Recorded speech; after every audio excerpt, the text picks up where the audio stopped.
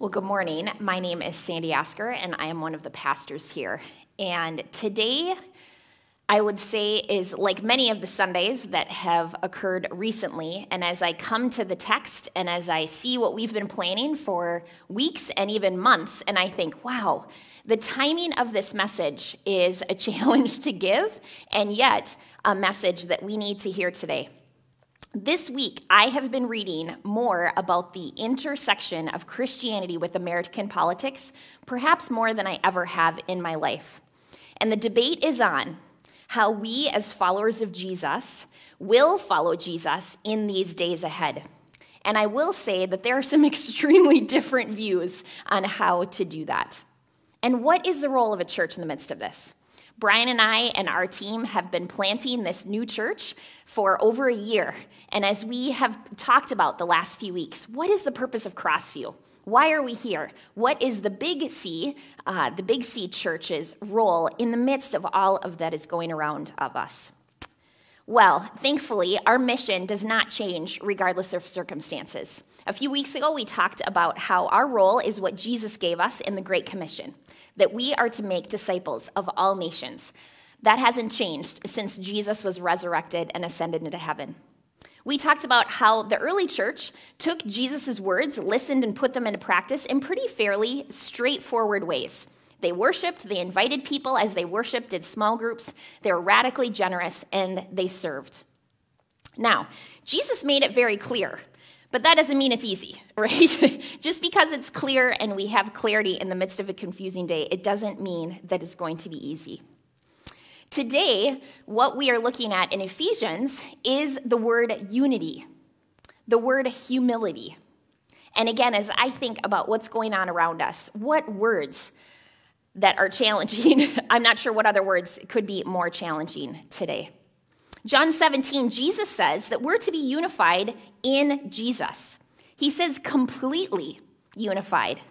And by that unity, the love that God the Father had for Jesus and Jesus passed on to us, that is what we can have alive in us, in our church, and that it's a witness to the world.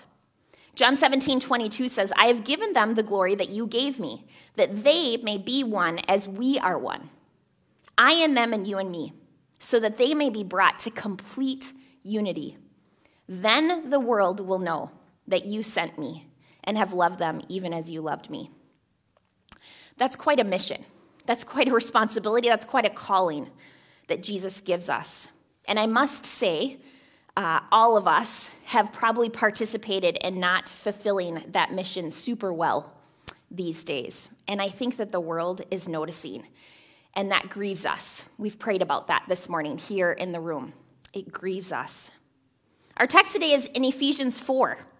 Ephesians 4 was a church, a new church, trying to figure out this mystery that God did not just save Jesus for Israel, that God didn't just have a plan for the Jews. And in fact, Jesus broke down the dividing wall, and he wanted to create a church that was unified. Now, for us, even our divisions today, I don't think we can completely understand how the Jewish-Gentile divide, how deeply ingrained it was into their culture, their education, into their economy, their food laws, how they interacted with one another. It was a great chasm between these two cultures, and yet, Ephesians 1 says, Jesus made known to us the mystery of his will according to his good pleasure, which he purposed in Christ, to be put into effect when the times reach their fulfillment, to bring unity to all things in heaven and on earth. Now, it does say when all things reach their fulfillment. So there's a sense that one day there will be this complete unity, and yet we also know that we're called to live that out here before eternity. It says all things and under Christ. Somehow, in God's great goodness and in his godly ways, God will bring all things under the rule of Christ and bring unity. That's good news for me today, because sometimes all we can see are the divisions and the fractures. The truth is that one day, Christ will be the head of all things. And that God has this plan that in the church, this body of believers, however that works out all over the planet, it's different, but that the church is the place where God will bring believers together. despite our differences. That's what the good news is. The good news is not just about Jesus saves my soul and takes care of my sin. The good news also is that he's reconciling us to one another. Ephesians 1:22 says, God placed all things under his feet and appointed him, Jesus, to be head over everything for the church, which is his body, the fullness of him who fills everything in every way. Now, I haven't figured this all out as I've been working on this message, reading Ephesians, reading commentaries, reading the news, reading Twitter, reading what's happening in the world, thoughtful discourse, even things that have happened 100 years ago. What do we do when we find that we are different and we disagree about some pretty major issues? What do we do? I haven't figured it out, okay? I am not an expert on this, all right? But I do know that my job is to point us to Scripture. And so today, the passage that we will rest in is Ephesians 4, starting verse 1. Let me pray for us. Jesus, you promised us that when you left earth, that you would leave the Spirit to remind us of your teaching. Jesus, you promised us your Spirit would be our comforter, that it would be our defender and guide. Jesus, you promised this. God, you promised never to leave us or forsake us. And so we cling to that truth today. And as we read, Lord, as we think about the state of our nation, as we think about the state of the planet, Lord, how we need you, how people need you. And Lord, would you speak through your word today? Amen. Ephesians 4, starting at verse 1. As a prisoner of the Lord, then, Paul writes, I urge you to live a life worthy of the calling you have received. Be completely humble and gentle. Be patient, bearing with one another in love. Well, that seems simple enough, right? I mean, the word completely just makes it so easy to be completely humble and gentle. I just can't believe, thank you so much, Paul. He's not leaving any wiggle room out. Not like when it's convenient or when you really figure it out. No, completely. It also says then. That word then in there could also be therefore. This is important because Paul is saying everything that I've been saying in Ephesians is the reason I'm about to give you these commands. It means consequently. Paul has been talking about the gospel. He's been talking about this mystery. He's been talking about how the dividing wall of hostility has been abolished and that Christ has come to bring two things that were separate now together.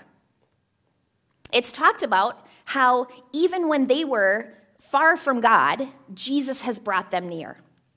And because of that good news, Paul says, we are to be humble, modest, that we'd appreciate our own shortcomings. One of the definitions I read said, a humble opinion of self.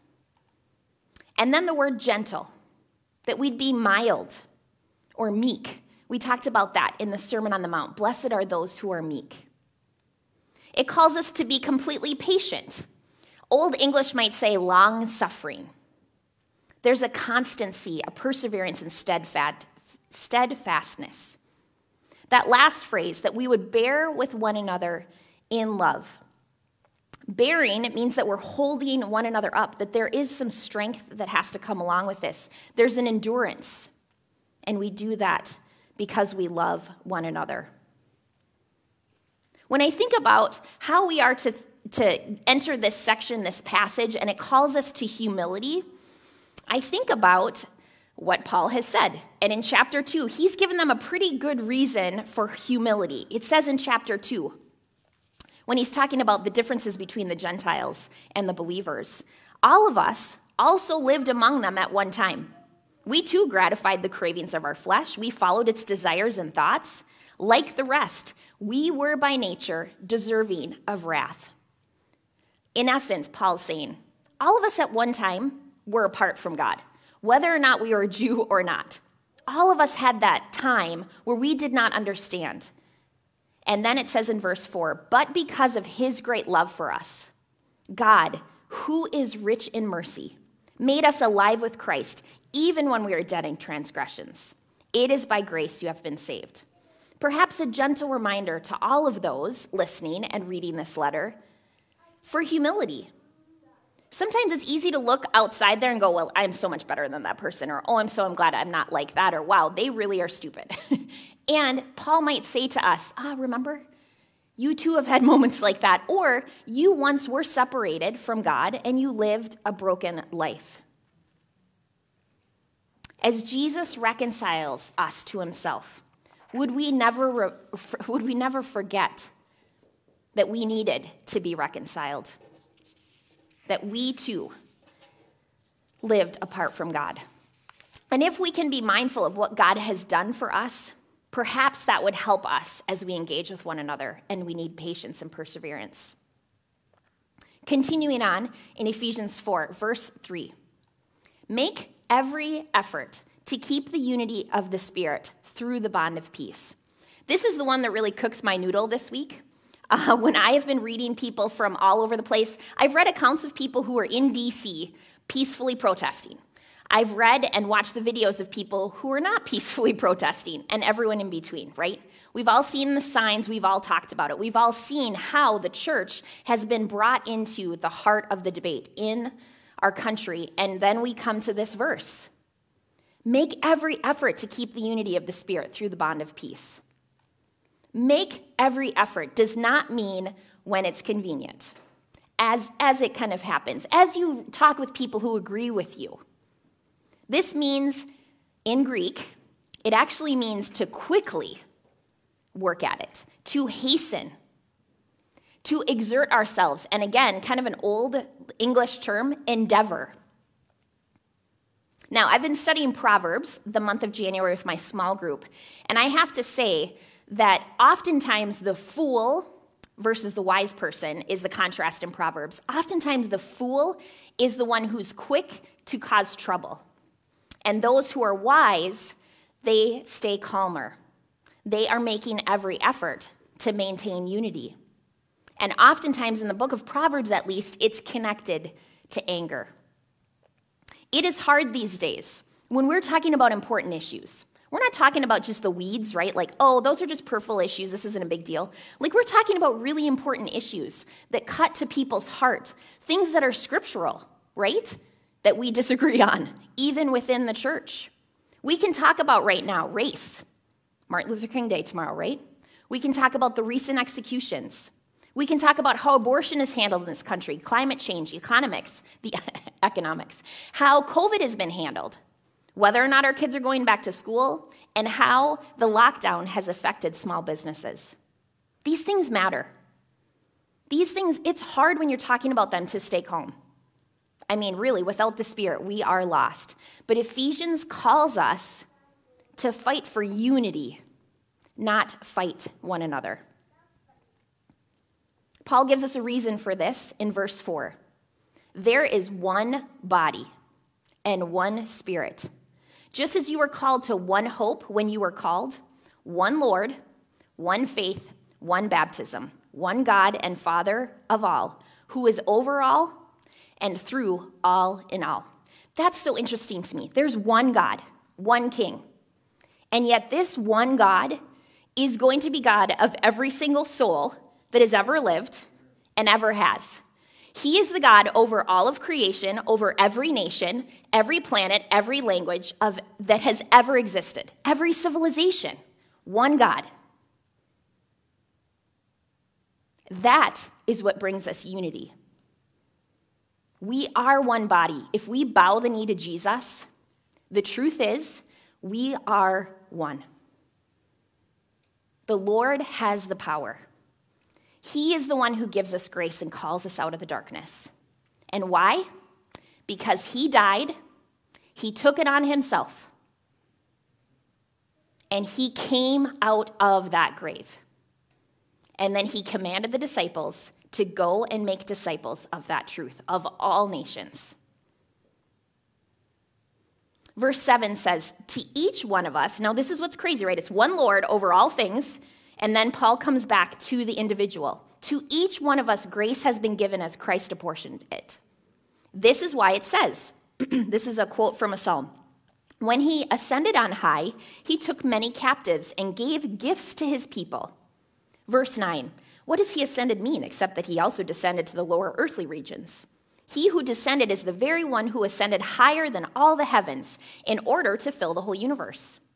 So Christ himself gave the apostles, the prophets, the evangelists, the pastors, and the teachers to equip his people for works of service so that the body of Christ might be built up until we all reach unity in the faith and in the knowledge of the Son of God and become mature, attaining to the whole measure of the fullness of Christ. All right, there's a lot in here that could lead us down some rabbit trails. It's a section of Ephesians that quotes a psalm and is likely pointing to Jesus' death and resurrection and his giving of spiritual gifts. That's how I'm going to summarize the first few verses. And then there's this beautiful section where it talks about Jesus giving us individuals, because he does care about the individual as well as the nations, gives us individuals gifts. And why does he give the gifts? It's for the benefit of the church. It's for our benefit. Yes, definitely benefits the world, but in this section, it's talking about how it benefits one another. It tells us that it equips us for works of service to the goal that we would one day be unified in faith and knowledge. How I use my gifts affects you. How you use your gifts affects me and my maturity. Now, one of my spiritual gifts is evangelism. I love talking to people about Jesus who don't yet know him. And it took me years, I will confess, to really understand how that does any of you any good. I really didn't understand it. I'd rather be out there and then tell you stories maybe about it, but then slingshot me back out there, right? Well, just this last week, I got a text that reminds me of how my spiritual gift of evangelism equips the church. And this person said, whenever you tell stories or whenever we start talking about evangelism, I get excited because you're excited. And it makes me want to share my faith, even though it's not one of my gifts. Now, you might not be gifted in evangelism, but whatever you are gifted in, as you use it, you encourage other people. You build me up. You edify me. And the end goal is unity in the faith and in knowledge. Verse 12 is interesting. I could preach a whole sermon on this, I think. I ran into this word in Greek. I don't think I'm going to be able to. Katartismos. Let's go with that. Starts with a K. This is the only place in the whole New Testament that it's used, which I think is interesting. That doesn't happen very often. And a commentary that I was reading talked about how this word is used in other writings at the time to talk about how when you break a bone and it needs to get set back into place, this word is used. Or if you have a broken fishing net and you have to stitch it to make it whole again. That is the word. We are a broken people in a broken church. But as we use our gifts by God's grace and through his Spirit, what is broken can be whole. That is what the world needs. And if we do not have humility and gentleness in the midst of that, it is going to go sideways real quick. I don't have a lot of answers as I studied this passage today, confidently telling you what you should do or not do with this passage, but I do think that it starts with humility. And for me, as we studied the Sermon on the Mount, I was continually convicted by Jesus' teaching for me to deal with the plank in my own eye before I deal with the speck in yours. And I think that humility helps me with that, or vice versa. Philippians 2:3-4 says, "Do nothing out of selfish ambition or vain conceit. Rather, in humility, value others above yourself, not looking to your own interests, but each of you to the interests of others." I think that that's what Paul's talking about when we think about our spiritual gifts, as we think about living in the church, as we think about being unified, building each other up, working things back together that were broken. As I think better of you than myself, as I realize, man, I was lost and now I'm found, praise the Lord for his grace. Humility. Oh man, we need humility, don't we? Humility at Crossview is one of the core values when you look at entering in the church as members, as we talk about it as a staff team and as pastors. Humility is one of those values that we talk about, that we appreciate definitely in one another. So this word unity, I cannot preach this sermon today in this climate and not say a word about this word unity. Anybody read about how people are valuing unity in these days and calling for unity, and then other people were saying, really, you're calling for unity after years of divisions and wall building? Like, this feels a little cheap, right? Not to point out, because I think a lot of sides are talking about unity. And in fact, as I thought about Dr. King Day tomorrow, one of the articles that I read is one of the ways that we can honor Dr. King is by pursuing unity. And at the same time, I can click on another article about people of color who are just laughing in the face of unity and saying, you're calling for unity after the year we've just had? How can you expect me to believe you? Well, in Ephesians, when we look about what does this word unity mean, it means a common faith. It means that we believe that Jesus is Lord. Again, that his death and resurrection was sufficient for all those who come to him and receive forgiveness. It's open for all who believe. Jesus said, make disciples of all nations. It's not Jew, it's not Gentile, it's not this kind of people or that kind of people, it's not this country or that country. It's everyone. Everyone is invited.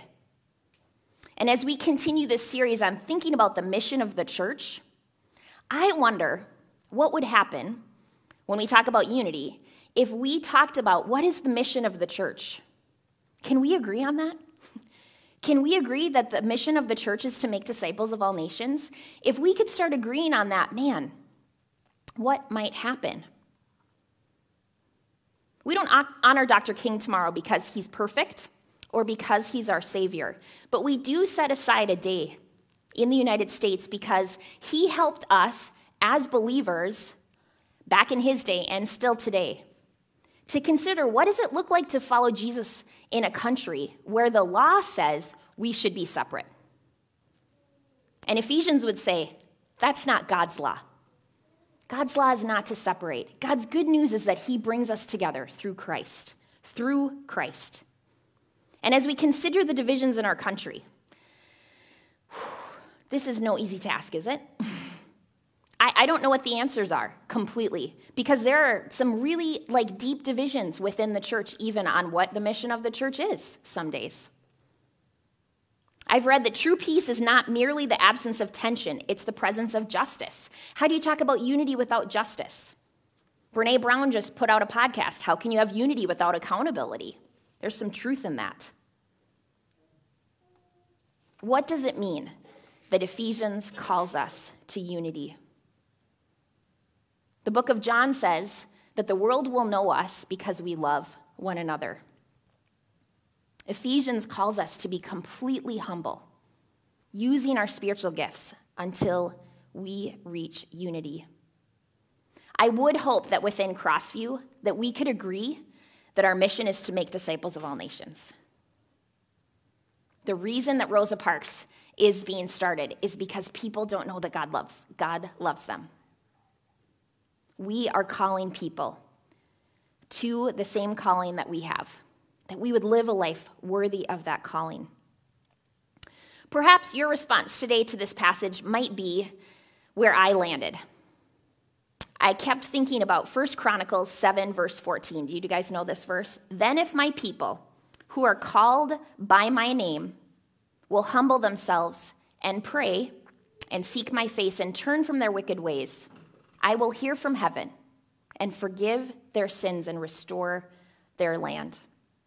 So as we close today, perhaps you would join me in simply humbling ourselves before the Lord and admitting perhaps where we have not helped the unity of all believers, where we have contributed with anger, where we have not hastened to create unity, but instead division.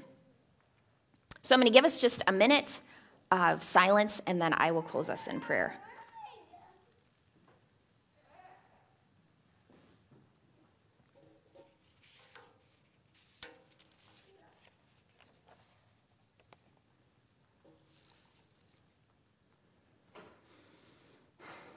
Lord, you have called us to live a life worthy of the calling we've received. You've called us to be completely humble and gentle, patient, to bear one another in love. And God, I confess I have not always done that. Within my own family, with friends, Lord, in my own heart, whether I say it out loud or not. God, we are grateful that you are rich in mercy, and yet you do call us to repent and end our wicked ways. Lord, if there is wickedness in us, would you root it out? Lord, if there are ways we have contributed to the divisions, Lord, would you root it out? We acknowledge that there is one Lord, one faith, one baptism, one God and Father of all, who is over all and through all. And Jesus, it is you and only you that we look to for strength and forgiveness and mercy. Amen.